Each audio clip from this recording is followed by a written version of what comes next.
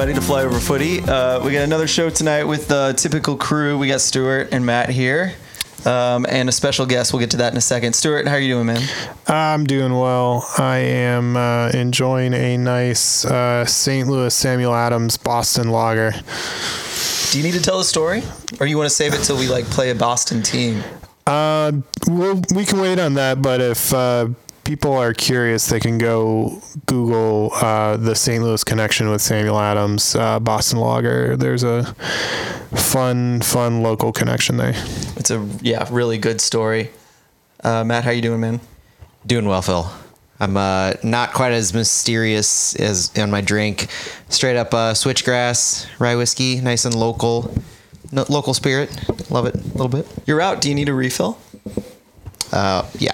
Okay, good. With what we have to talk about tonight, I think that's probably a good idea. Good. No refills for me. I learned the hard way that two hard drinks of hard liquor are not good for me. I start talking over everybody. So one for you, none for me. I'll ask a question. You'll have to go on a rampage, and I'll go get you a drink. So we do have a new guest today. We were talking about how we were especially working on trying to get a little more regular. And it was kind of providence that Jake Bowling kind of contacted me at the same time that I was really seeking help and running into trouble with my time management. So Jake's here tonight. Jake, how's it going, man? Pretty good. Why don't you tell everybody about yourself a little bit? About myself. Well, my name's Jake B. As if you might know who Jake B is, that's what you might know me as. Jake B on your radio. On your radio. You want to hit him up on Twitter. Well, I work for iHeartRadio, and I'm on air here in St. Louis on Z1077. So if you ever listen, if you like Taylor Swift and Post Malone, and give a little plug if you like pop music, I'm the guy yelling about it. I do. Jokes, by the way. In the afternoon. Also, if you show up to a lot of city events, you'll probably run into Jake. I do. Yeah, I like to. I'm a big soccer fan, which is why I was like, I want to do a soccer podcast, try to get involved. And like you said, it worked out great because I've been trying to do more podcasting and just get into it more and kind of figure it out. And I mean, I like to talk about soccer, and most of my time is, I usually have a soccer game on while I'm in the studio working, doing my show. I got a Champions League game on, or Europa League. I'm a Tottenham fan, so they're in the Europa Conference League, which is horrendous. But well, it was nice having you, Jake. You can head right out the door. I'm going to turn off my mic and I'll just kick. It was a short tenure, but it was a good one. No, I was like, if you want to do any kind of podcasting, it should probably be soccer. So yeah. So how do you not react to seeing someone score or something happen in a match while you're on air? I do have a few recordings that I've saved, or sometimes I'll try to post them on Instagram and with the caption this is what happens when I have a soccer game out in the studio, and I'm like, Z1077, what's up? Oh my god! Just out of nowhere. Sometimes I'll keep it on the radio if it's good. If I can talk through it. Yeah. Sometimes I just got to cut my losses and be like, that was a terrible break. Sorry, everybody. But that's funny. So usually that's a soccer thing when you do that. Yeah, or a lot of times you'll hear, I get to work from home, which is great. So a lot of times you'll hear my dog scratching in the background. Her collar is very jingly, and that gets in there a lot.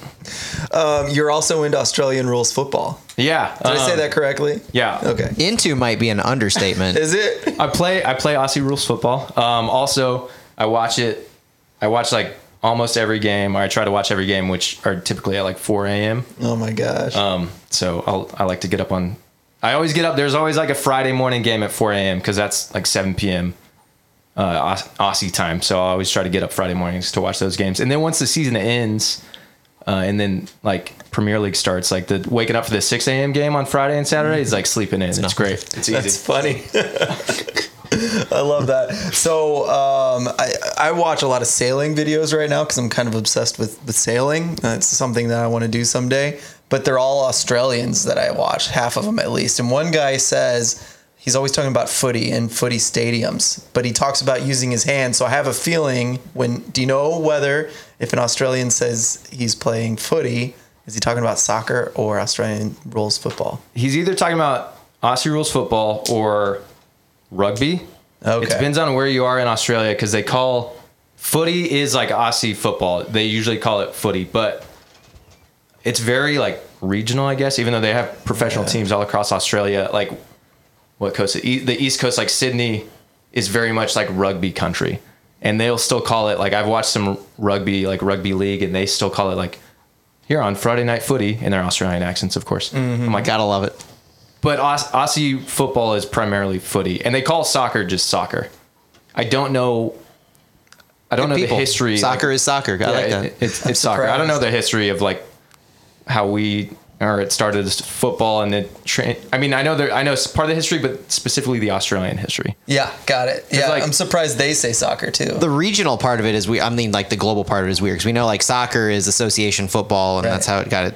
But as far as like who adopted it where is pretty interesting. Because Aussie football has been around a long time too. Like the team that I follow was like established in 1863. So I don't know. Crazy. At some point, they're like, maybe when soccer started, the name soccer took off. They're like, we'll just call it soccer because we have too many footballs going on.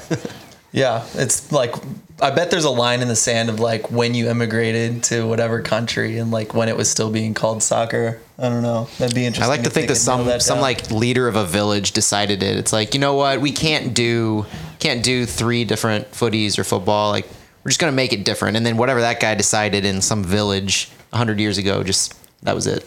They have like 2 forms of rugby, which is I've heard that too. because they play rugby league and then rugby union, and they're both professional in Australia. They just do a lot of weird things down there. Yeah.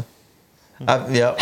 I could go on about this forever. Yeah, Let's get back to soccer because I have so many more questions. This is not a footy. I mean, it is flyover footy, but it's not an Aussie footy Oh, boy. podcast. So I'll shut up. I guess we're kind of asking for it here. Over a beer, we'll do that a little more extensively, hopefully in a bar or at my house or yours. Let's get into some soccer. The first one, this is my most exciting topic of the night because Stuart went to see Maritza play the St. Louis City SCU 17s or whoever in a friendly, and it was like a cool game. You just gave us a play-by-play. I wish I'd seen it, but why don't you tell us about it, Stuart? Yeah, so the day before last Saturday, day before the match, they leaked some news that City Academy would be playing St. Louis Maritza SC or FC rather. And for those who don't know, Maritza is a local semi-pro club that is owned by Alexander Todorov, who's a Bulgarian-American. He told me he was Swiss. Or he's Swiss, but his ancestry is Bulgarian through his parents, I guess. That's from the STL Today article, but. He founded Maritza a few years ago, and they're semi-pro, and they're 1 match away from qualifying for the U.S. Open Cup, and that's in 3 weeks, I think, 2 weeks. In like a week and a half. Well, it's coming up. So they needed some game time. A lot of their guys were playing for Inter in the Liga Latina Sunday League. But anyways, they needed some game time, and City Academy needed some game time on their off week.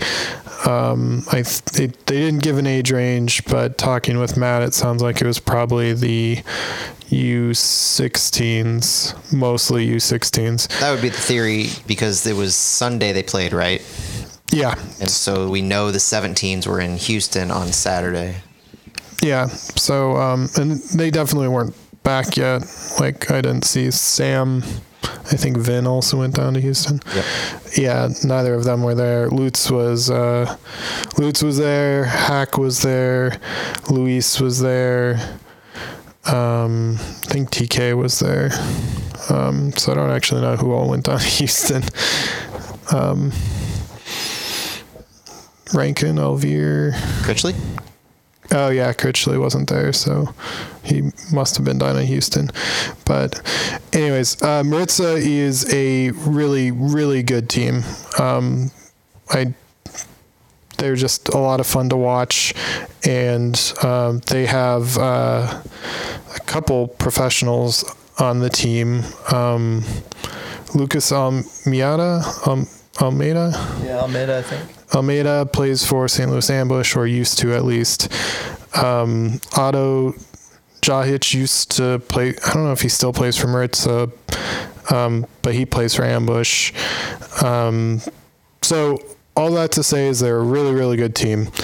And 95% of the time when any academy team is going to play a team of adult, fully developed players, they're going to lose. So when I guess I might as well just dive into how the game went.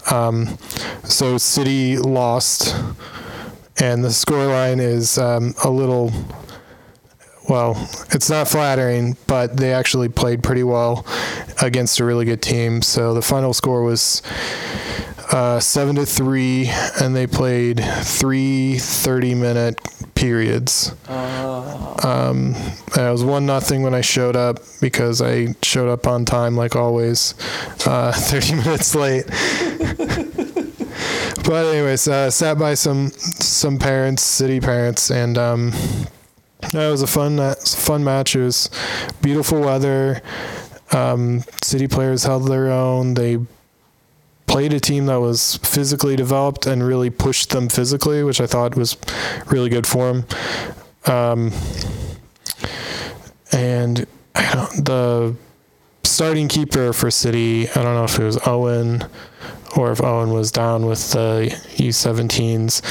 I really need numbers for these kids, because outside of like Tyler Sargent and Delkus, who have very distinctive haircuts, some of them are harder to keep track of. So anyways, City played well, kind of fell apart at the end, but it's not a shame losing to a bunch of guys in their 20s who are, semi-pros when you're, 16, 15 years old. So anyways, I just thought that was cool that match happened. I think it was beneficial for both those clubs. Yeah, I know I wouldn't have been super thrilled as a 15-year-old playing like a 24-year-old who could probably kick a ball through my torso if he tried. So, well, I mean, if it was the 16s like we think it was, then this would have been. So they've been running roughshod through MLS Next. They're undefeated in every single match they've played against similar aged competition. So this was their second match, I believe, against a club that was putting older kids and young adults against them, the first being FC Cincinnati. And they lost against FC Cincinnati. They lost against Maritza. So I think these are, from a City perspective, it seems like they're more reality checks and kind of measuring sticks for the kids in where they are in development, how they're handling different competition, different styles. It reminds me of when we always talk about CONCACAF and how it's so different playing in that league versus other places in the world, because it's just that style. Well, you're having kind of, like you were saying, a rougher style, more physical, that they may not just have seen in MLS Next. So I think it probably did a whole lot of good for the City Academy. And then for Maritza, I assume this was one of their last tune-up matches before they go to Virginia.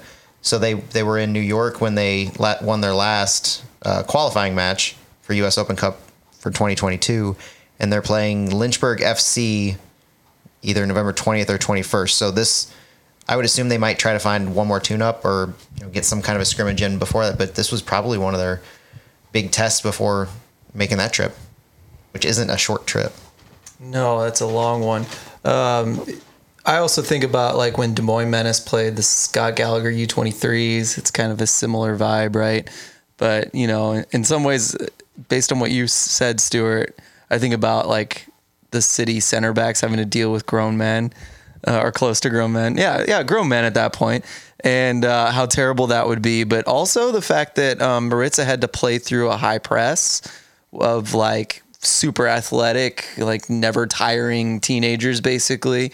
That was probably a really good test for them. And I think that's why, especially when you said 3 30-minute periods, man, yeah, of course they're tired at the last 30 minutes. They're not used to quite that much, but it took that long for Maritza to figure them out, because it was like goal one side, goal the other side, right? Wasn't it kind of a draw toward the end? I forgot how it went down.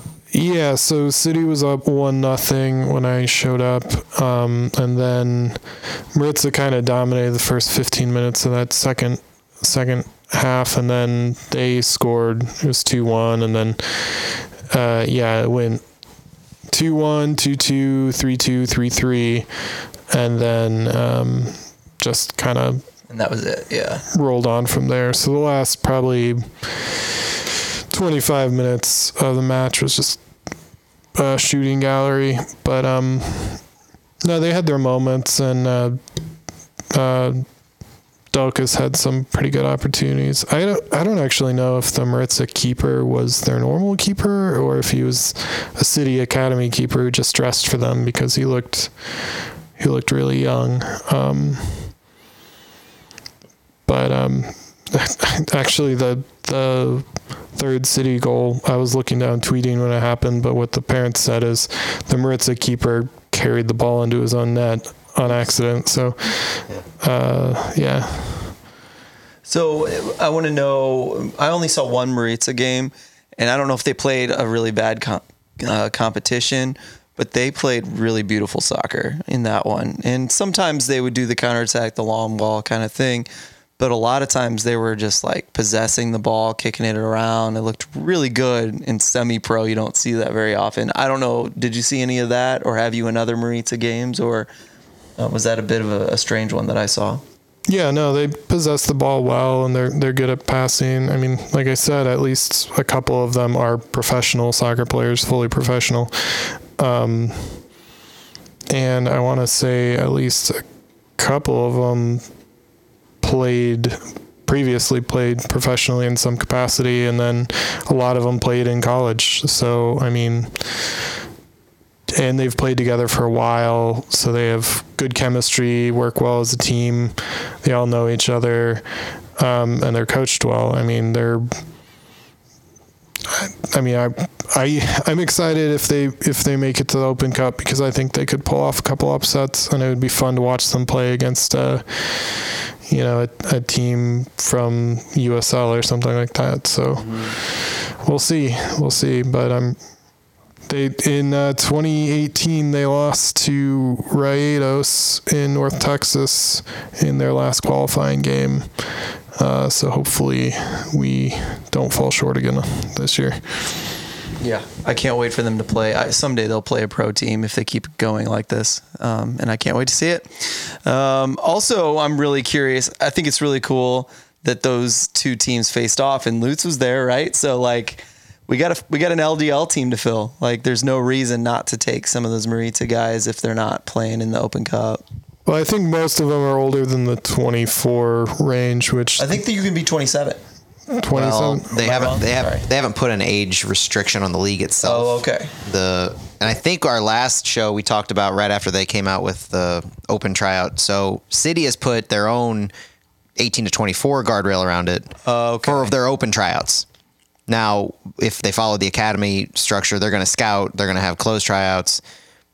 Could have been scouting. Mm-hmm. Well, yeah. If I was a Maritza player, it'd be in the back of my head for sure. Yeah, it kind of goes back to what the point of the LDL roster is in Luke's perspective. I mean, you're going to have it you're going to make it a pipeline, but you also have to fill roster spots, and you want to compete. So, what kind of mixture and do some of the Maritza players fit in that? And where does money play?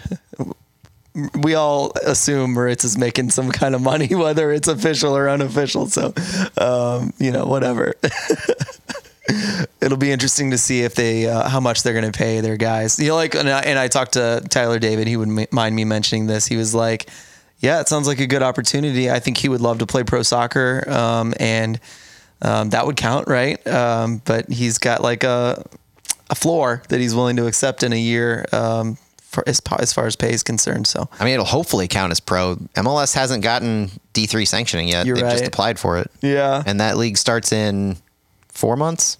Well, to be fair, sanctioning for all the leagues just happened for next year.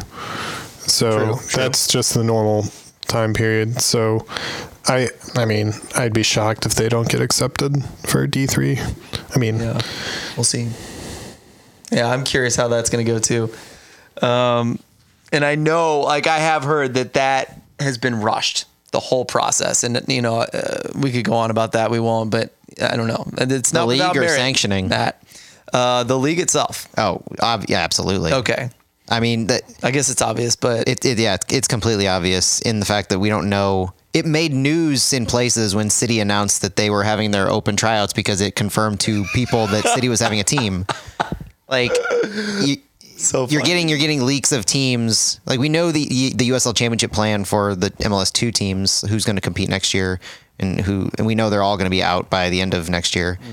But there's so much unknowns. You don't know which MLS teams are going to field a team there. You don't know which non-MLS teams are going to be recruited, invited, pay in, other than the concepts of the whole thing. yeah.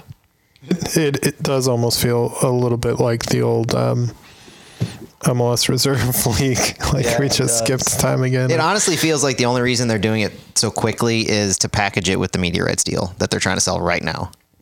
Because The Athletic had a deep dive on that where they're trying to. It's not going to make a whole lot of money in of itself, but it's in the same way that USL League One and Championship sort of college NCAA matchups just fill slots, provide live content. I mean, that's a whole other league that you can just roll into ESPN Plus or Peacock or whatever. Yeah, and I will say that the fact that they wanted independent clubs as part of it, I think that's definitely plays into that for sure.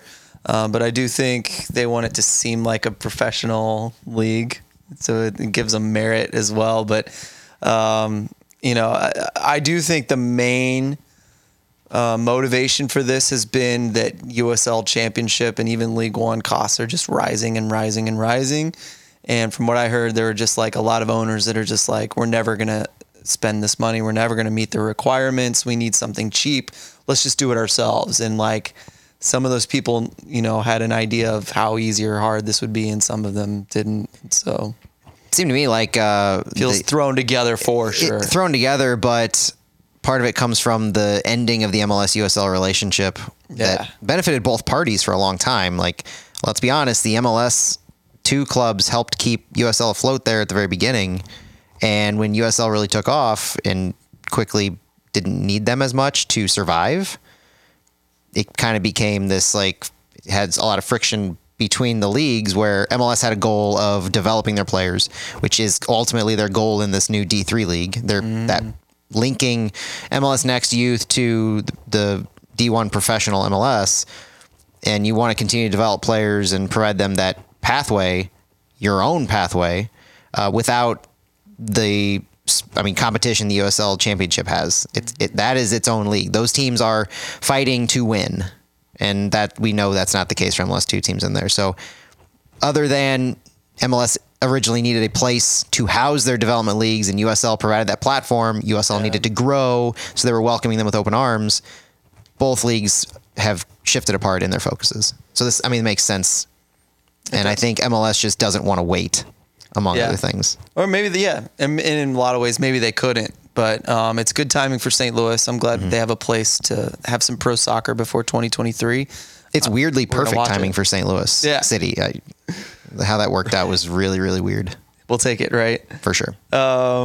Shortly, I keep meaning to do this, and honestly, this is a bit of a maybe understanding the fact that we keep forgetting to mention it. We definitely want City to be at like a La Liga game. The St. Louis amateur, it's the best league in St. Louis that isn't pro, basically, or semi-pro. It's so much fun. It's an amazing game day. There's like tacos and there's what what does the guy walk around and serve? Oh, he serves fruit. He walks around in the little cart. I forget. Is it pedal cart. Mango with red pepper or cayenne something that pepper starts on with a P. Is it papaya? It's not papaya. Oh, okay. Are you thinking about the pupusas that they make in the tent? That's what I'm thinking of. That's what I'm thinking. Yeah, they fry up pupusas in a different tent. Those are absolutely amazing. But yeah, the fruit man with the mango is. But the game day is incredible, great. And some of the soccer is really good. And the fact that you get there, and it's not like it's called La Liga, but it is like all the internationals who play at a high level of soccer and aren't professionals are there. And there's guys like there's stories about like wrangling to like steal the best players, and I think Inter is usually the best team, but like there's guys that compete every year, and a lot of them end up on Maritza, and it's just such a cool environment that everybody needs to go out to one of those games. And right now it's going on. And Stuart, do you know what the next game is? Oh no, it wrapped up a couple weeks ago. See, that's my problem. We're in the off season now. We were a little upset. They just had their champion v champion game. Yeah. So the Missouri side champion of Liga Latina played the Cahokia League champion, and it was that was a bloodbath. I think the final was 9-1, 8-1, and they blew the whistle at 79 minutes. So you could tell at the end of there was one moment in the match in which I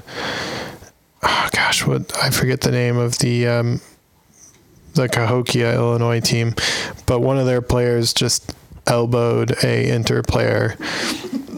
And you could tell the Inter players were just kind of like, no, gloves are off. Yeah. And then I think it was 3-0 at that point, and then it was 5-1 in like 5 minutes later, and then they scored on a penalty, so it was 5-1, and then they just scored 4 goals in like 5 minutes, and then they blew the whistle. It's like, oh, well. Wow. Yeah, the hard-headedness, like the infighting, it's so much fun. I saw like a coach scream at a few players, like right in like 5 feet from me. It was a lot of fun. Yeah, there's one team whose keeper was in the Barcelona academy. Wow. Gosh, I don't remember who that is, but he obviously plays with a lot of swagger, and that's no doubt. There was one guy who was playing in the second league in Ghana professionally. Of course, Charlie Rankin used to play professionally, so he's there. A bunch of ambush guys play in that league. So don't say City's not there, Phil. I think Vin used to play in that league. Yep. Maybe he introduced it to me. Like, he'll suit up the boots next year. He reminded me that it was happening. Was like, hey, meet me there, say hi, and I'm so glad I went. Took my son, had a great time. Everyone was awesome. So next year we got to cover that better. We have to. If we don't, like, how can we like blame City for not being there? It's so ridiculous. So we're gonna cover it better. We're gonna go and have a great time. Everyone should. Let's move on to just a quick mention again. In college soccer, Joey Mayer had they clinched the playoff spot for Indiana. Yeah, it was the Big Ten semifinal today in their tournament, and he scored to get them to the final on Sunday. Yeah. So who do they play? Michigan or something? Penn State. Okay. Yeah. So it was 1-0, and the game-winning goal was scored by a St. Louis center back. It was an overtime goal too. Oh yeah. Yeah, 97th minute. Yep. Nice.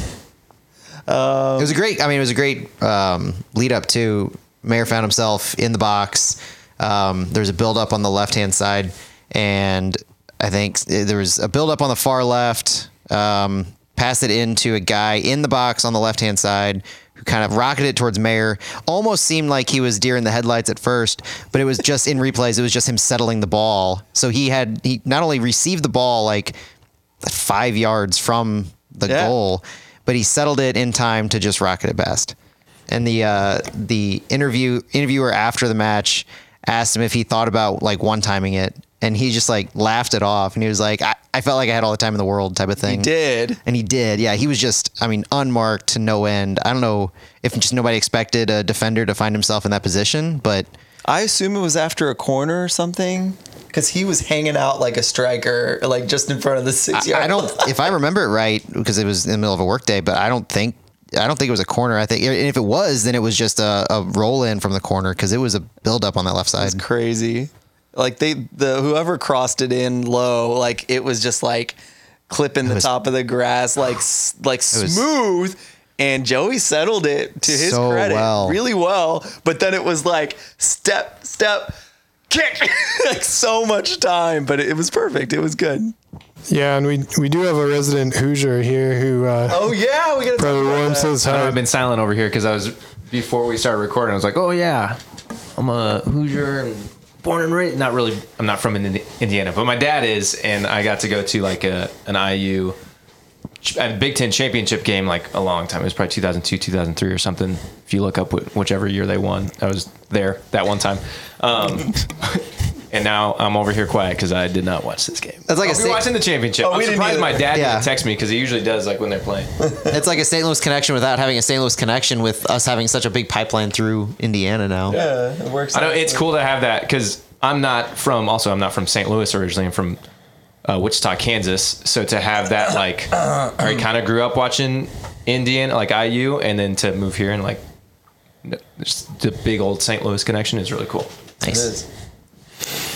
Yeah, do you know the story though behind the how Hoosier became a term in St. Louis? Oh no, I can explain that too. So growing up as like my dad from Indiana, like the Hoosiers, and like watching the Hoosiers basketball movie growing up, like that's what I knew. Like Hoosier is Indiana in basketball specifically, and then I move here and everyone's like, say like I don't know what Hoosier means here. I do now, but I didn't at first, so I was very confused because I just think of like Indiana University and Bob Knight. Yeah, I mean the legend goes that Hoosier was originally a kind of a slanderous term for workers who were brought in from Indiana during a Chrysler strike in the 30s, I guess, or 50s, something like that.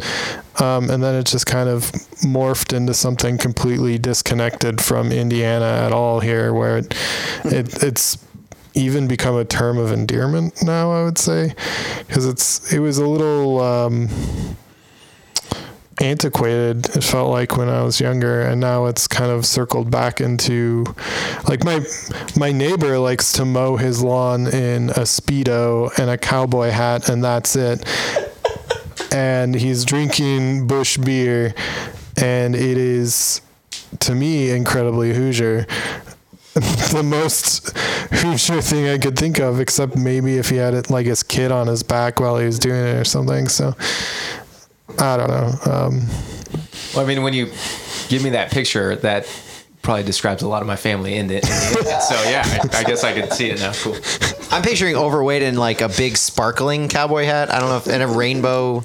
Like it was an I shouldn't American picture my flag picture. Speedo, if that helps. That does help. Yeah, that definitely helps. Yeah, that's perfect. Doesn't help the mental image because I don't. That's not good. So none of us watched this game either, but Jack Lynn is a St. Louis striker for Notre Dame, and they were playing Pitt, who is ranked number 1. I don't know if they're number 1 in ACC or number 1 in the nation. Tournament ACC, rankings, right? yeah. That It's makes tournament more sense. Because rankings. Indiana was ranked 3rd. Though Pitt went to the final, didn't they? Or the Final Four in the tournament? Yes. Anyway, it doesn't matter. Jack Lynn scored the first goal of 2, and they blanked Pitt in the game. So they are going to the ACC final, I think is what I heard in that clip. So Jack Lynn, man, he's a dangerous player. He's quick, and I could definitely see him playing for us in the future. I hope. I keep crossing my fingers because I think he'll be useful in MLS. Incredible, I don't know, but useful, I think he'll be there in some form or fashion. Or loaned down to USL at worst, and I'll watch him there too. You mean MLS D3? Yeah, or I mean, if he's willing, I'm sure he wants a contract of some sort that's bigger than that, but we'll see. Let's talk about St. Louis City more specifically. Let's start with St. Louis City versus Scott Gallagher this weekend. This is the one I think everyone's kind of head start on the calendar all year, like what's going to happen and how's it going to go down. Stuart, you want to start us off on this one? Yeah, so this is, I think, one that has a little bit of mixed allegiances for me. Of course, going back to Soccer Park. And a lot of these Gallagher kids or City kids are former, St. Louis FC Academy kids, and a lot of the Gallagher kids are former St. Louis City or former St. Louis FC Academy players as well. So,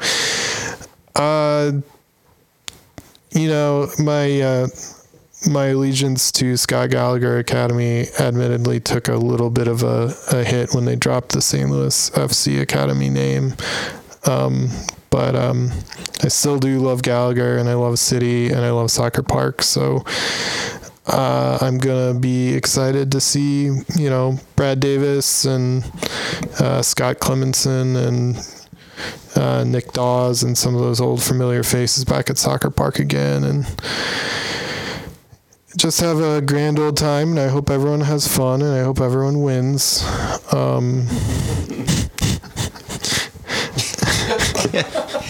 I don't know. I can't say anything Or bad about shakes either hands of at the them. end of the game. Yeah, now watch. It's going to be the most. What if it's super chippy? It's the chippiest game, and there's going to be fist fights in the stands and on the field, and Vin's going to put someone in a headlock from the, I don't know. Lutz and Brad Davis are going to go at it. Yeah. Oh man.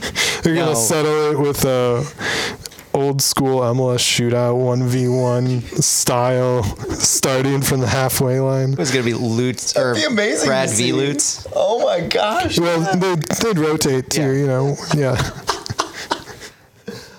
I'm gonna be envisioning that for a long time now. See, this is one that I know everybody circled when the schedule came out. Was you see all these? I know I did. You see all these academy matches in the morning, 9, 10, 11 o'clock, and on a Saturday, my kids got kickaroos, so I can't go to every match. I'm sure a lot of other people are in the same boat, especially those with kids in youth programs or just having general activities on Saturday morning. It's tough. Saturday mornings are tough. But this is a Saturday night match. This is the only Saturday night match, and it's the derby match. And so it's fun for fans, and it's something everybody's looking forward to. The Luligans are having a big event, big tailgate, kind of a jersey scarf swap type thing, tall boy roulette. They're pulling out the nines for making it just a big event, and so that helps add to the atmosphere, to the environment.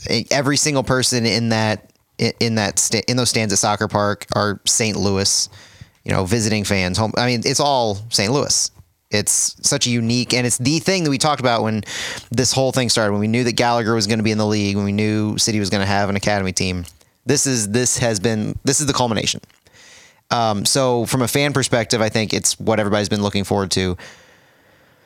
But on the player side and on the coaching side, the way that City's roster and staff have taken shape makes this kind of next level, no pun intended, but next level in the sense that what City has put on, and I had a conversation with somebody who I'm definitely not going to name names because this isn't the most flattering, although I do think it's the most true. City's U17 team right now is essentially Gallagher's U16, 14, whatever team from last year. Like the amount of kids that used to play for Gallagher that now play for City's 17 team is rather unreal. And we talked about this a few episodes ago, that it was like 30%. It was more than that. It was like 60% or something like that came from Gallagher or Fuse. But it was almost put to me, and I hadn't thought of it like this, that it's Gallagher's A team from last year versus Gallagher's B team. And now one of them is playing for City. So I know there are feathers ruffled, that in the way that went down, but I think that adds to the intensity that we were joking about, the physicality, the players.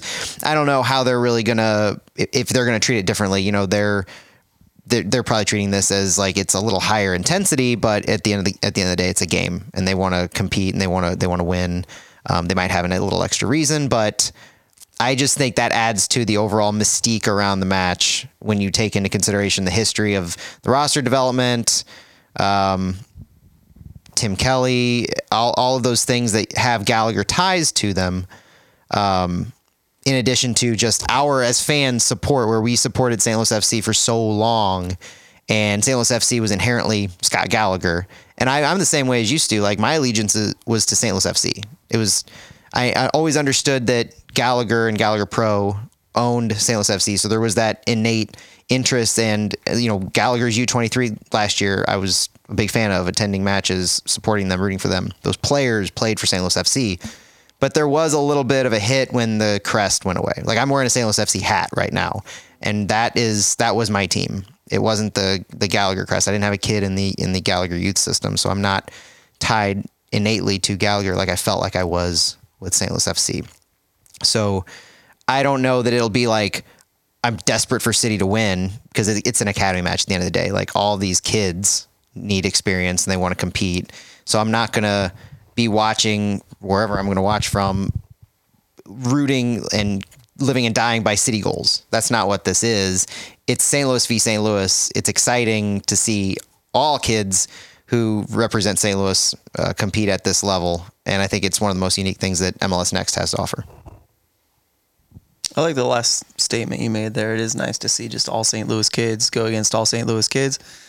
Thank goodness Scott Gallagher's in the same conference and in MLS Next. You know, like, I'm kind of torn in two ways, because as a USL guy, I'm going to root against the MLS teams in a lot of ways, right? Because it's like that MLS system is built against teams like St. Louis Scott Gallagher, right? And it's meant to push the MLS teams. It's just naturally going to help them for the most part.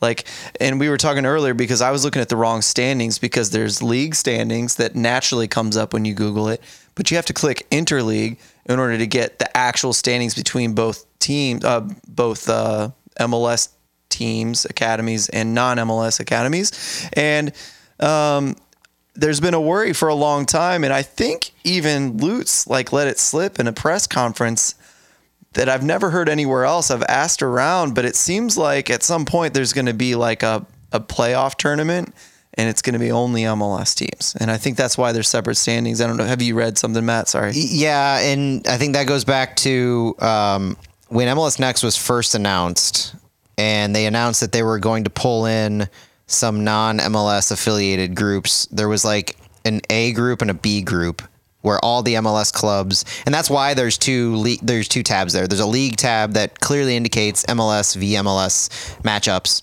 where Crew, FCC, Austin, us.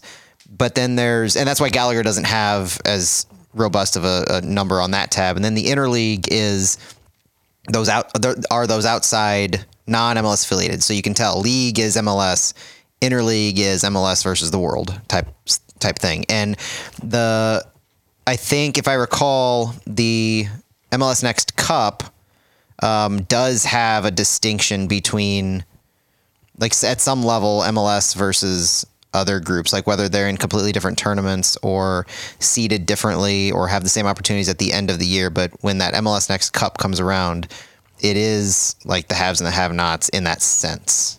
And that's what I've been worried about. Yeah. Yeah. To be blunt, MLS is cutting out those academies that are non-MLS. You can say it's for added competition, which I'm sure to some extent it is, but I'm sure a team like Chicago Fire is a little put out that they have never been the best academy in Chicago, or a team like Sounders have in many ways been living in the shadow of Crossfire forever. And both of those academies are typically better than their MLS Academy counterparts.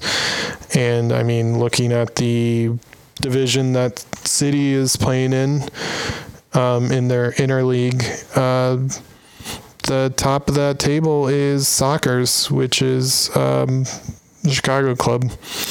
So, yeah, I mean, the blunt truth of it is MLS, I think, played a little bit dirty, but they set up their own league by their own rules. And since U.S. soccer as a federation is pretty useless in a lot of ways, they allowed it to happen. So, yeah, I mean, I'm still not super happy about the way they set this up, but I wasn't super happy about how USL set up their academy either. Should just have one academy system for the whole federation. But oftentimes I'll come across as an MLS apologist just because of the stances I tend to take, or the devil's advocate points of view that I have. I have internal monologues in myself. I'm kind of a crazy person in that way, where I vocalize certain opinions and I counter myself and like, well, but what about this? End of the day, we know the inner workings of MLS and U.S. soccer are not what they should be.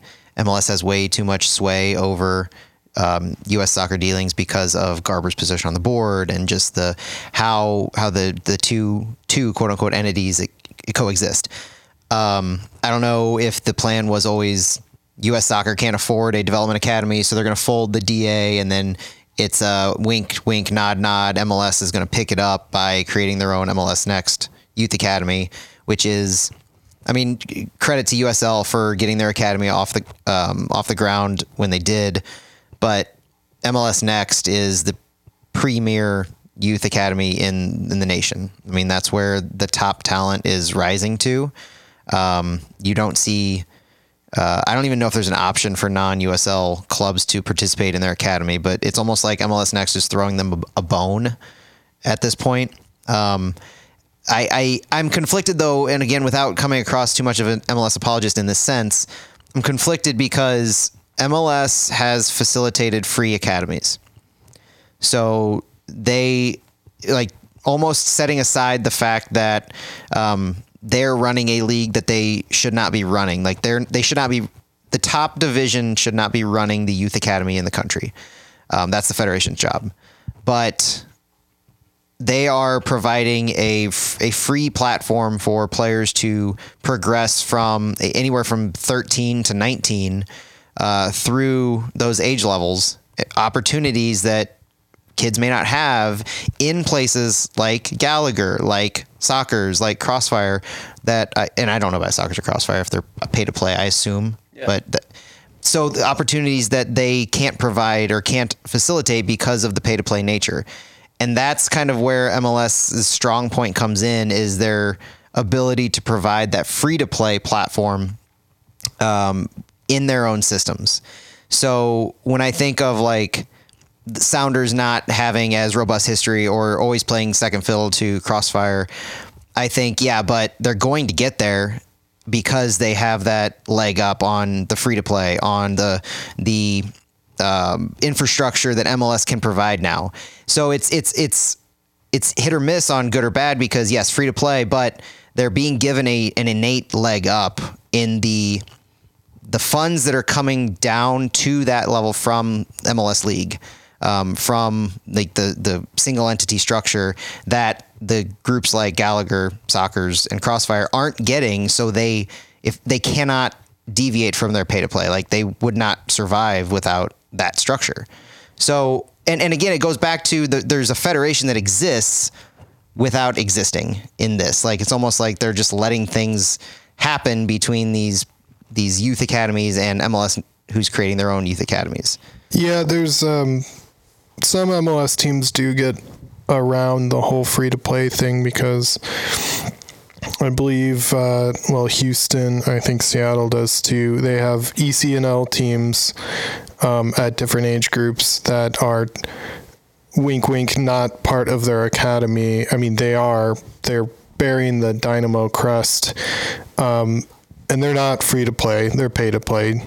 But they're just an ECNL. I literally just heard that really quick. FC Dallas, like someone was like, they sold all these players this year. It's going to fund their academy. And the guy was like, it was Third Degree, who we all know. Like, he was like, no. The academy's already funded by ECNL, and like it's pay to play in the bottom levels, like you said. Yeah, and actually some of so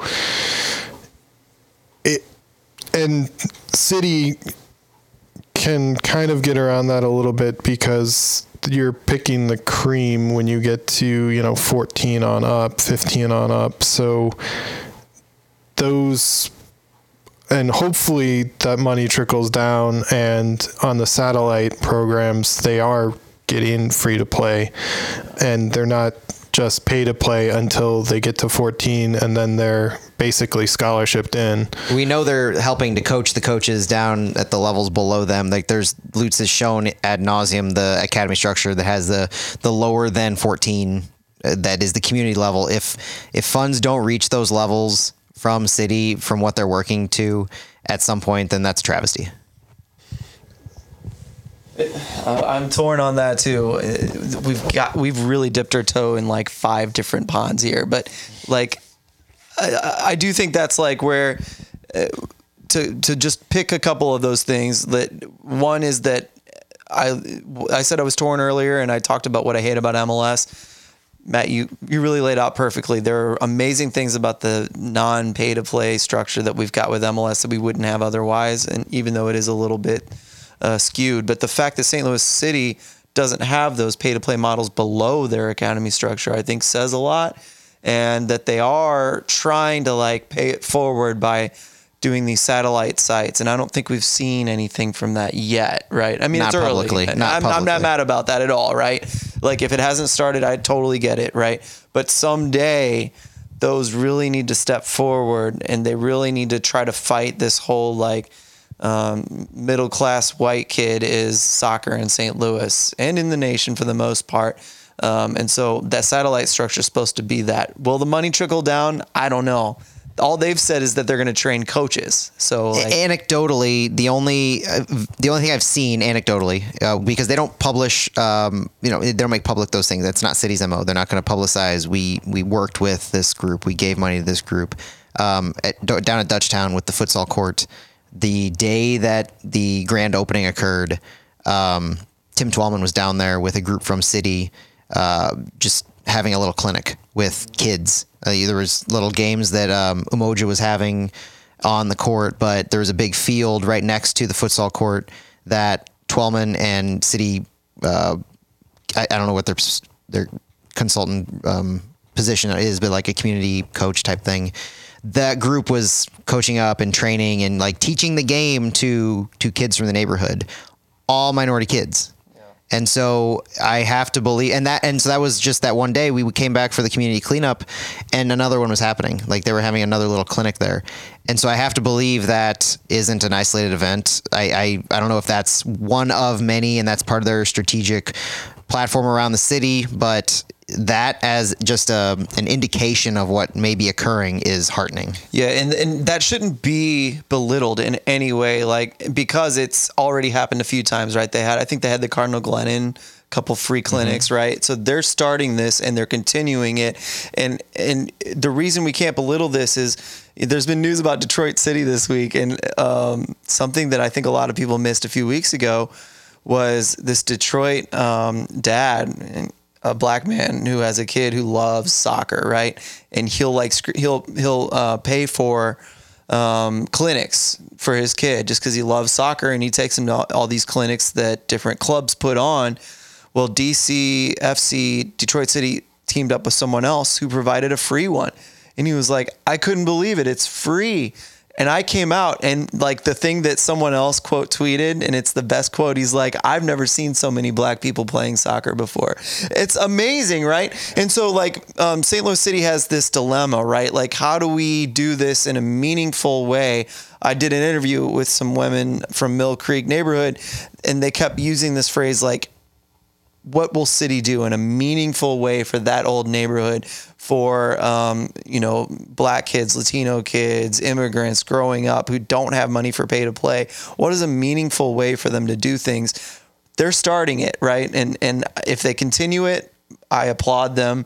Where does the money come from? How much money can they put in? I don't know, but it feels meaningful so far. It feels like it has good intentions, and the fact that they don't have a pay to play, to circle back, like kind of makes it feel a little bit more legit. And I do think that that's noteworthy. That is not isolated to St. Louis City. St. Louis City is doing it where they need to in our community.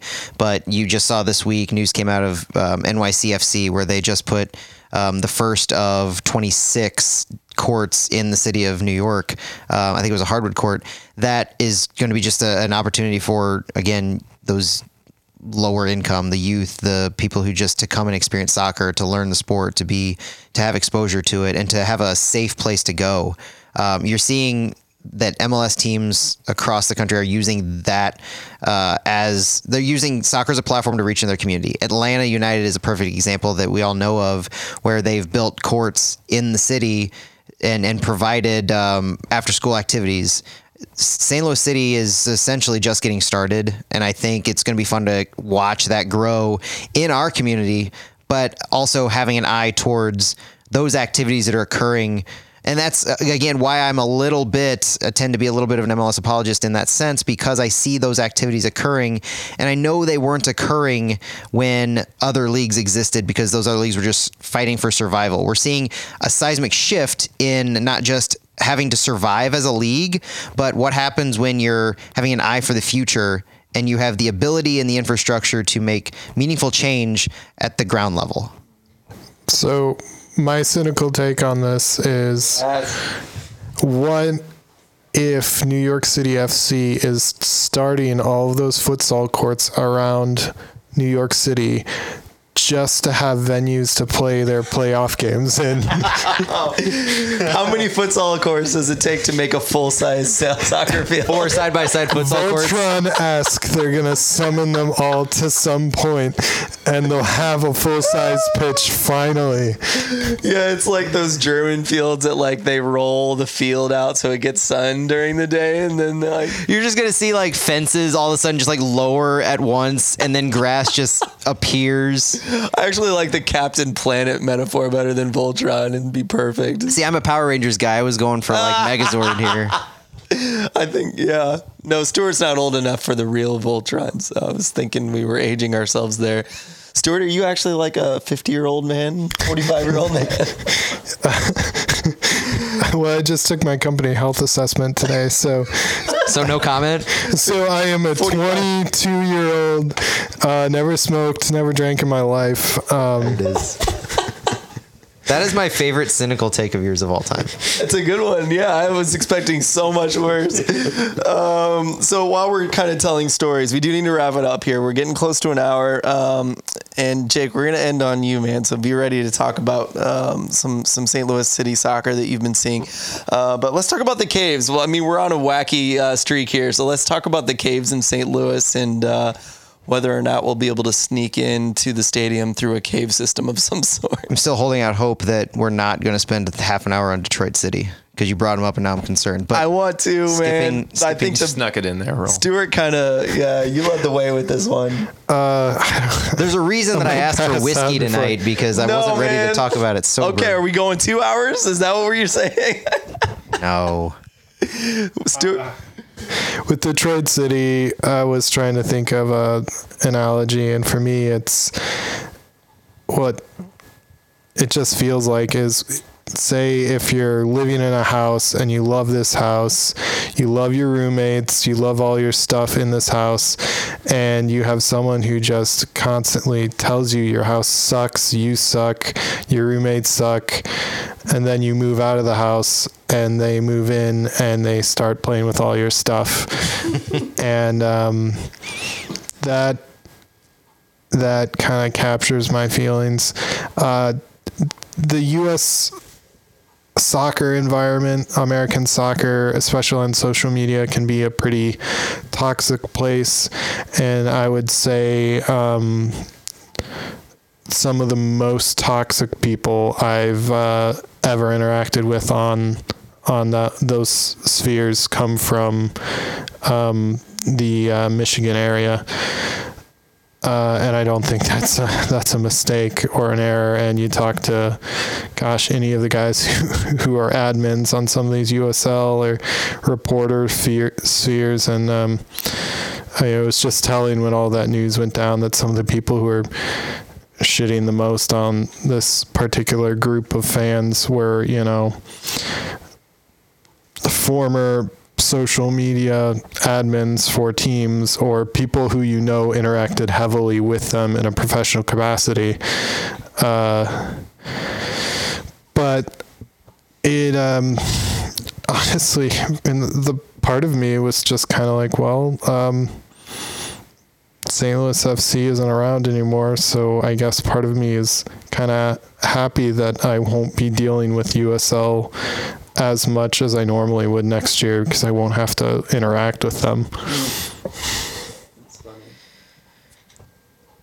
I guess when, at its most basic, when you live your world for 10 plus years in black and white, where you are the white and everybody else is the black, is the antithesis of everything that you say and spout, and you are the shining beacon fighting the fight that nobody else is fighting as hard as you. And then you wake up one day and you're told that your world is now gray, and you come to the realization that nuance exists in the world. When nuance has never existed in any interaction that you've ever had, and you've had a million interactions with other, And you plead for understanding and empathy. and then you plead for understanding and empathy that your owners know best, and you are trusting your owners in whatever they have to do. I don't know what else you can expect. And when you're living in a world where you have recently opened up ownership of your club to fans, and fans are so excited that your club is a fan-owned club. American sports doesn't do that. Like, this is a club owned by fans, right? That's my understanding. And then this week, when everybody is saying, what about did the fans know? Did the fans say anything? Like, you're owners of the club. Well, no. Turns out fans own up to 10% of the club, and we're now being told by, could be seen as mouthpieces, could be seen by heavy supporters of the club, that the 10% is really only to break ties. You know, we try, and we don't expect there to be ties because we trust the owners implicitly. We. And these owners are now doing the antithesis. They're turning your world gray. They're doing everything that you had previously fought against, all in the name of the betterment of the club that you love.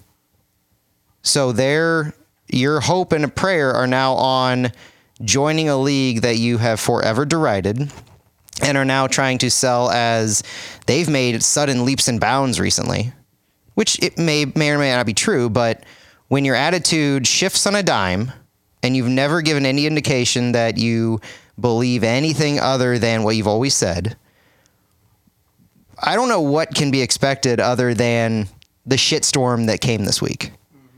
And it won't stop.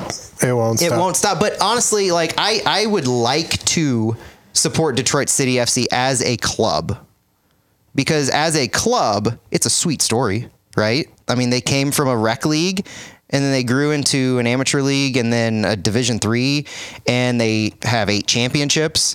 It's a sweet story. But the sweet story is soured when the most vocal of your supporters are everything I just described. And I don't think it's a stretch of the imagination to say complete assholes to everyone they've come across on Twitter and on social media. And so if that's what people know of your club, and if there's a hard distinction to make between the club and the supporters, it gets difficult to say I'm super happy for Detroit City, even though from a 10,000 foot view, you should be, based on just what their story as a club alone is, which honestly sucks for them.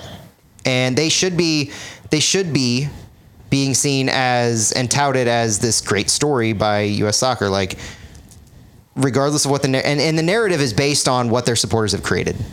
Honestly, that's why everything's happening.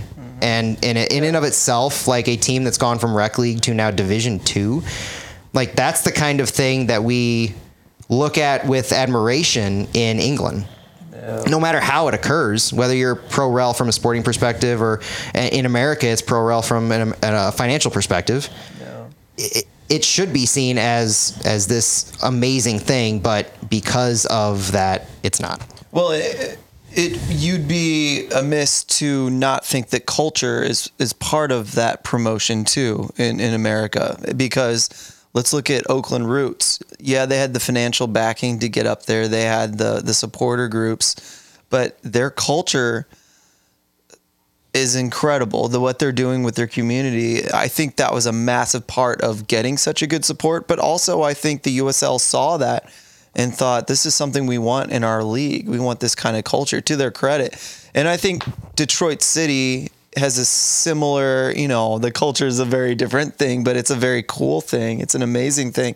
And We'll see how much of that culture and what they create survives. I know in it could be USLC. bad. I'll just say really quickly that I had a great conversation with an amazing guest that I hope is going to like come in the next week or two and talk about this exact thing. And I'll just give you a little hint of it, being that he was talking about how like this like independent soccer club thing is no longer, it hasn't been a thing in the United States for so long, but it is a vibe, right? And you can't bullshit that vibe. And there are different levels of it in every club. St. Louis wasn't anywhere near what Detroit City is, or even what Oakland is, but like it was there, right? The realness that was there in the supporters and in the club's intentions and hopes and dreams, right? Whether or not they lived up to them. So we'll dive deep in that if I can get him in, but like it's a feeling and it's a vibe, and Detroit's going to bring an awesome feeling and an awesome vibe to the USL, even if it's, dragging their supporters by their necks, basically, kind of thing. But I'm excited about that side of it. Yeah, it'll be fun seeing the Phoenix supporters fight with Detroit supporters. And one of my favorite things is when people tell you they don't care at all about you, and then you say something about them, and they won't stop talking about you, which nothing tells me that you don't care what other people's opinions are than constantly going out of your way to talk about absolutely everyone. And you're not sensitive about other people, but when they mention anything about you, you go off the rails. Like that just screams to me secure in themselves. It just screams to me that they don't care. As someone put it, they are great value Millwall. There it is. So good. How are people supposed to know that you don't care about something if you don't tell them that you don't care and get on them about it? Constantly. Yeah. You don't. I mean, I know when I don't care about something, I focus all of my energy around it, and the things I really care about, I don't do anything at all. Yeah, I don't spend any time on it. Things can get cloudy, right? And I think. Well, but first, yeah.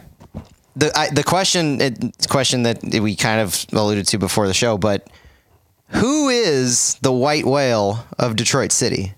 Who is the 35% new owner who has a $20 million net worth per the professional league standards requirement that Detroit seemed to wrangle? Definitely not going to go where we went earlier. No, but someone, if you is guys this? know who Harry Ramencall at Ramencall is on Twitter, go DM him and ask him his theory. It's a really good one. I'm going to throw one out there that will be Delroy Hansen or Delroy Hansen. Oh snap! That might be the worst possible option, or up there at least. What if it's one of the, I don't know the names, but what if it's one of those people who wanted to bring MLS to Detroit? Oh yeah. I googled Paul Edgerly the other day. There's a blast from the past, right? Like some Robert Kraft crony going over there. I mean, for all the trust they're placing in the ownership, to not, I mean, one of them has to know who the 35% owner is, but it's to put that out. That seems really odd to put that out there of trust ownership when you have a new 35% owner of your club that nobody knows about. No permission asked either. I bet that meeting was ugly.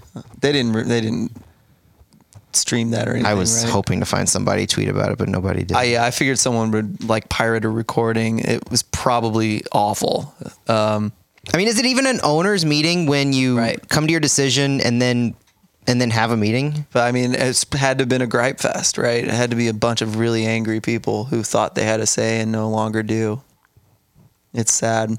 I mean, it's like, it's the first like uber capitalist step in the USLC. Yeah, and maybe I was entirely naive. I don't know. Maybe I'm the only one who thought that when they sold shares and had fans own some of the club, I thought it was really awesome. I was tempted to. Oh, it's great. But maybe I was the only one who thought that meant more than what it actually did.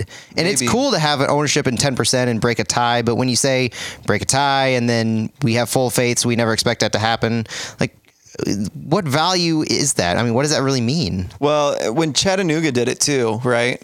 And when you looked at like their old ownership and then like what they were offering to the people that bought a stake, I was like, it's so cool, right? But I don't really see much And there are actual different power coming from it. And there are different platforms that clubs have used to do that in different leagues. Like I think the way that Detroit did it is not the way. I don't think it's the way that Chattanooga did it, but okay. I know there's other ways to do it, and I don't know. Yeah, well, and I think, not to go in the weeds, but I think Barcelona, which is fan owned, also kind of follows they vote on the president, so it's a little bit different in that the fans vote on the president who makes the decisions, but Detroit city owners, I don't think, had any input. That was another comment that I saw, was that they being analogous for the fans, this was coming from a Detroit City supporter on Twitter, admittedly, but they chose not to place a member on the board to represent the 10%. That's an odd choice. Because they have full trust in the ownership of the 90, is the way it was. Lessons, I suppose.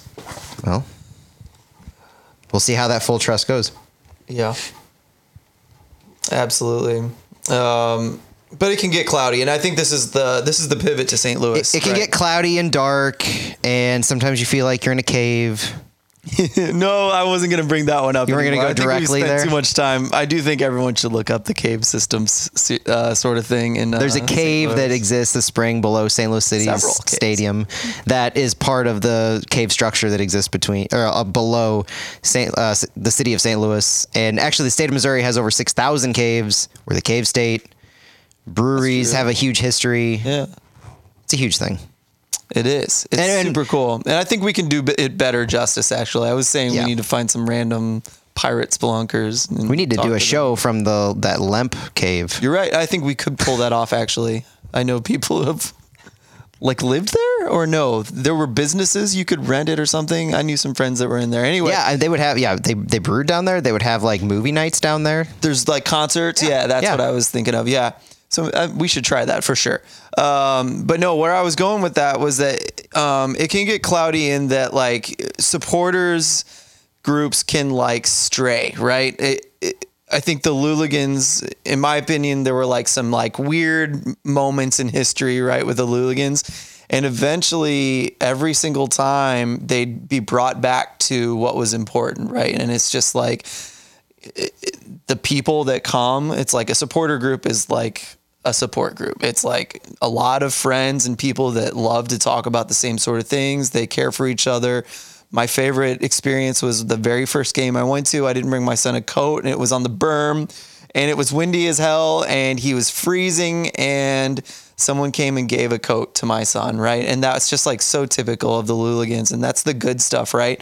And so like they've had all these practice years to kind of do some silly things, but for the most part, they get it right. And I really respect the Luligans. I think especially the last, 3, 4, 5 years have been so solid from them, and from you guys are part of the Luligans, and we're just so lucky that they've kind of kept that North Star correct, right, the whole time. They never strayed into this NGS bullshit, even though it is tempting, right? It is tempting to kind of get snobby with soccer and kind of be the cool kid in class and say that everyone else who doesn't agree with you is wrong and bully people about it. It's just ugly. And again, we're lucky to have St. Louis to kind of lead us into the St. Louis City SC world, and the things they ask for, the things they push for, are almost always things that I'm hoping that the club does. So props to them, and hopefully we keep moving in that direction. Any other comments before we move on? Awesome. Jake, I'm sorry, we've been so nerdy today. It's been ridiculous, but I do want to hear from you. You've probably been to more games than all of us, maybe not, but what do you see? What have you seen in the club and in the games you've attended so far? Probably the opposite. I've been to. This is gonna make me sound terrible. Not from here, okay? The new kid, kind of. I've been to like 2 St. Louis City or St. Louis FC games. When I first moved to St. Louis, 2016, I think Preki was the coach, and I just showed up to a game. I moved to St. What a Louis. time to be alive. Yeah, it was a great game. It wasn't. It was before like my wife and I were married, so she didn't live here at the time, and I was just like bored, had nothing to do. Oh, cool! I'm gonna go watch St. Louis FC. And honestly, I just like floated around the stadium. This kind of ties in. This will tie into your Luligan stuff that you were just talking about. Not that game specifically, because I was just floating around watching the game from everywhere. I was really blown away by just like. I remember I told my brother who played he played D1 college soccer. Told him I was going to the game, and he was just like, "Oh, that St. Louis is such a great soccer city, like with SLU." And he even told me about St. Louis FC, and he's like, "So many people go out to the games." This one, like, I showed up, and I think actually I showed up, and I didn't have a ticket yet because I was just like, "I'll buy one there." And then I showed up a little bit late, and the ticket guy just like gave me a ticket. So I was like, "This is a cool start, free ticket." Walk in, and then I was like just blown away by how many people were there because I didn't know what to expect. And see the corner like raging, and then the whole night I just like walked around, kind of floating around. I think they lost like 4-1, not a great game. But I bought 2 shirts and I left, and I didn't make it to another game for a while.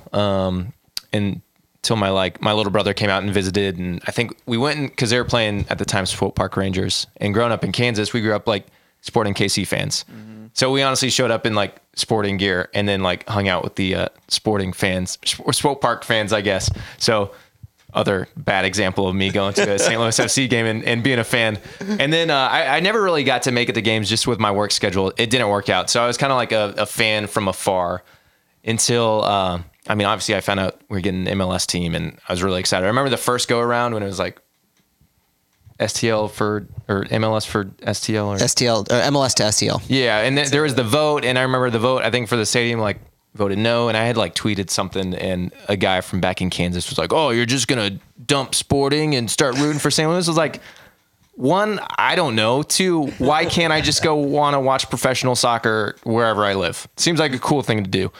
And I think I tweeted a few months ago too, like I was watching a Sporting game and I was like, said something about like, "Yo, I'm really excited for St. Louis City, but it might be when Sporting's in town, it might be hard to, I don't know. I'll see how I go, but honestly, I'll probably be in there wearing my pink shirt and like raging and like trying to tear down Sporting. So I'll be a full on convert, but convert.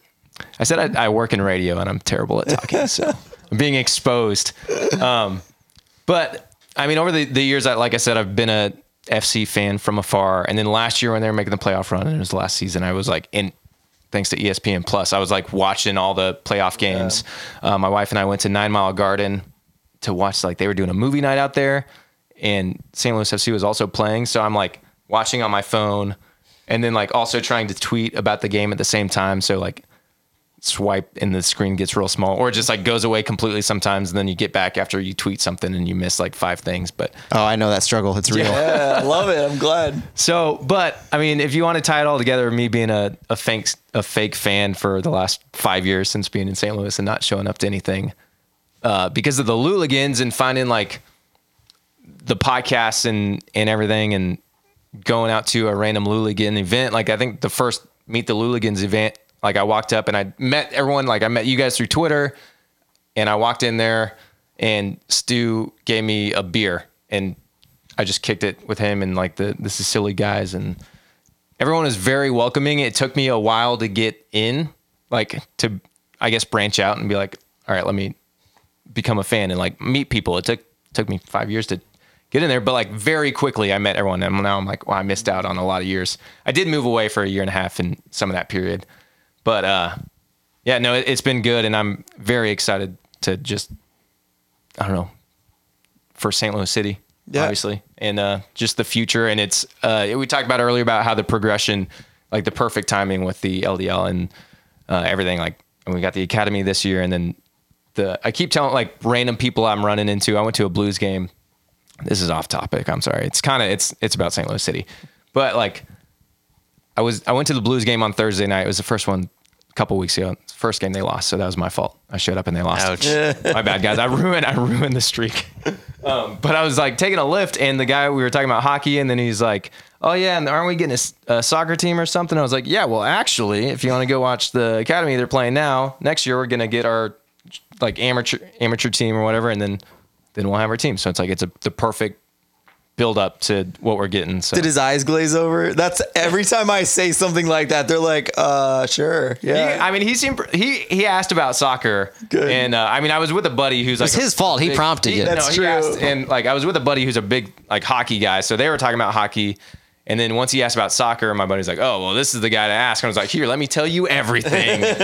I've been trying to tell a lot of people, and I mean, on the radio, my job isn't. I'm not a sports guy. I don't have a lot of time to talk. I talk for like 10 to 20 seconds in between songs, usually like Taylor Swift and Justin Bieber and stuff. But it's like I like to get the community involved, and my goal on the radio is to be like, "Hey, if I can tell you about some cool event going on, that's what I want to do. I want to be like your friend who knows about the cool stuff." And so I've been like trying to slowly hype up like St. Louis City. It's like I got to ease it in because like I talk about the Blues, I talk about the Cards, but I can't just go on like a minute long rant about. So I'm like slowly easing in, like, "Oh, I'm a soccer fan. I got to," and then I yell in the studio because I'm watching a soccer game. And then I'm like, by the way, has to be organic. yeah. So I'm easing people in, trying to get the word out there a little bit. That's great. Also, there's a little bit difference on like how much you can hype like the Blues playing versus a U16 team where it's a little bit like It's very easy to be like, "Oh yeah, the Blues lost tonight. Dang." But I'm like, "Hey, do you care about teenagers playing soccer? Let's go watch them this weekend." But sometimes like those teenagers might be listening right now, so I like to shout That's them out. funny, show them they some love, might. so I don't know. Probably not. They're on Spotify. Ouch. Your job is meaningless, is what I'm trying to say. Let me just back Just popped right out of my mouth. I apologize for that. But you went I don't to know. an academy game recently. That's what I wanted to hear about. I went to the first one because, like I said, I'm very hyped. I'm very excited. Just even though I've been a poser, I'm a big soccer fan. Yeah. And I just want to be as involved as possible. And like I want to go watch soccer because that's what I want to do anyway. So. I mean, literally everybody has their own, like, how did you come to love St. Louis soccer? And some people are like, I was born and raised here. I've never known anything different. I lived in Kansas City for a few years. I lived in Kansas City when the Wizards became Sporting KC. So that was my team for a while. Yeah. And obviously, the progressions change and everybody's got their own little journey. I think the funny thing is, I think I first saw you at a Purina. When they did the Purina. So cool. The Purina announcement day, the team had the Mutt Cuts van, and Seebeck and Lutz and everybody was in the van, and everybody had their fun pictures, and they took the Mutt Cuts van throughout the area. They went to shelters, they went to adoption centers. The one that we went to was up 270 page like yes, page 270. I don't remember where it was, but I don't remember the name of the location, but it was an adoption center or a veterinary site. And I showed up with my wife, and we wanted to be able to just like get the swag bag, get a picture with the Mutt Cuts van, and we saw like this huge line of people. Saw you and your dog. Stu was there. cute dog. It's adorable dog. I was like, it's Jake. I know Jake from Twitter. No, I was like, oh, I think. Well, and we all had masks on at the time because Yeah. COVID was way worse too. So I was like, I think that's Matt from Twitter. And I was like, hopefully he sees my dog, and he knows who that is because I think more people know me like from my dog because she runs my social media. Also, with the Purina thing, I'm a little offended and a little hurt because pre St. Louis City SC when it was MLS for the Lou, but did they announce Lutz before or after the name? Like before? Before. Before. Okay, that's what I thought. Because I thought it was pre. I think they announced it right after. Right after. Okay. Right Well, after, Right like- around the same time. Oh, really? I had posted I thought it was at all of those. No? Bet, Phil. No way. I lose every bet. Go ahead. I'm sorry. I feel so no, weird you're saying good. it like that. So Like, I'm I- too old to say that. I mean, I have like my dog has her own few soccer balls, and back to Aussie football. She loves Aussie football too. But like, if I kick around a ball, she's gonna go grab it and like bring it back to me and like literally just like kicks it around. I don't know how she learned to kind of kick it, but she does. And I posted a video on Twitter, and I just like kicked it, and she literally like I kicked it like to the side, and she ran like 8 feet while it's flying through the air and like stopped it. And I like tagged City and Lutz. I said, found your keeper. And he like retweeted or like quoted it and like made a comment and be like, oh yeah, pretty sweet skills. I don't know about her distribution or whatever. And then I posted another video of her like dribbling it, and it had like 6,000 views or something. And then like St. Louis City reposted it, and everyone's commenting on how awesome Margot is. She's the best dog ever. And I was like, yes, she's getting out there. And then when they did the Purina launch, and I see all these dogs running around with scarves and gears and chasing soccer balls, I was like, Margot was the first dog. I haven't had a chance to rant Where's about the this, so respect? it's all coming out, but Where's like, the respect? what? If there's any dog. But anyways, we did show up and we got our bandana and our scarf and everything, so she's happy now. That's awesome. I just wish she would. If they don't use her in whatever dog park little field thing they're gonna have in that East Plaza when they open it, then it's a travesty. Then you just start letting the air out of Lutz's tires. Yeah, little at a time. Does he still drive that Audi, the pink Audi? Do you think? No, they had to give that back. I had a feeling. Maybe. I think They give them back. Those were a loan. I think your dog needs an agent. I think that's the problem here. You need someone looking out for her interests. I mean, I thought she would just like blow up on Twitter and then Fame would come. people would come to me, but I stopped. That was like the one video that I tagged them in. See, I had the same thought with my kids. Like, I'm sure they're adorable. I post videos. Somebody's gonna come to me. It just doesn't work. Too lazy. I need to put in more work, I guess. But. Well, Jake, I'm really glad you were able to make it today and in the future. I think that things are going to be pretty good here going forward. I think it's amazing that we've done a show within 2 weeks of the previous show. So there's progress here. Yeah. Yeah, but I miss Santi. I know, me too. Santiago's gone. Santi, come back. We miss him in our hearts and our minds, and also physically, because he's not here. I wanted to repeat that just for my own entertainment. There's a chair that sits empty. Yeah, I don't want people to think I'm coming in and replace anyone. Also, you're like, this guy came in and didn't say anything the whole time. I'm also like over here trying to I'm running a little board, so I'm trying to be. Yeah, Well, should you a A little scenes. board. You should take a picture of this board and It is little. The box that came in is bigger. That's true. He came rolling in with a giant suitcase. Yeah, it's like you open it up and there's nuclear codes. It's studio in a box. All right. Well, thanks everyone for listening. That's today's show. We fit in Detroit City, and we're still under an hour and a half. So I think we've done well here today. Hopefully, you'll hear from us again in another 2 weeks at the worst. Thanks for listening. Bye bye.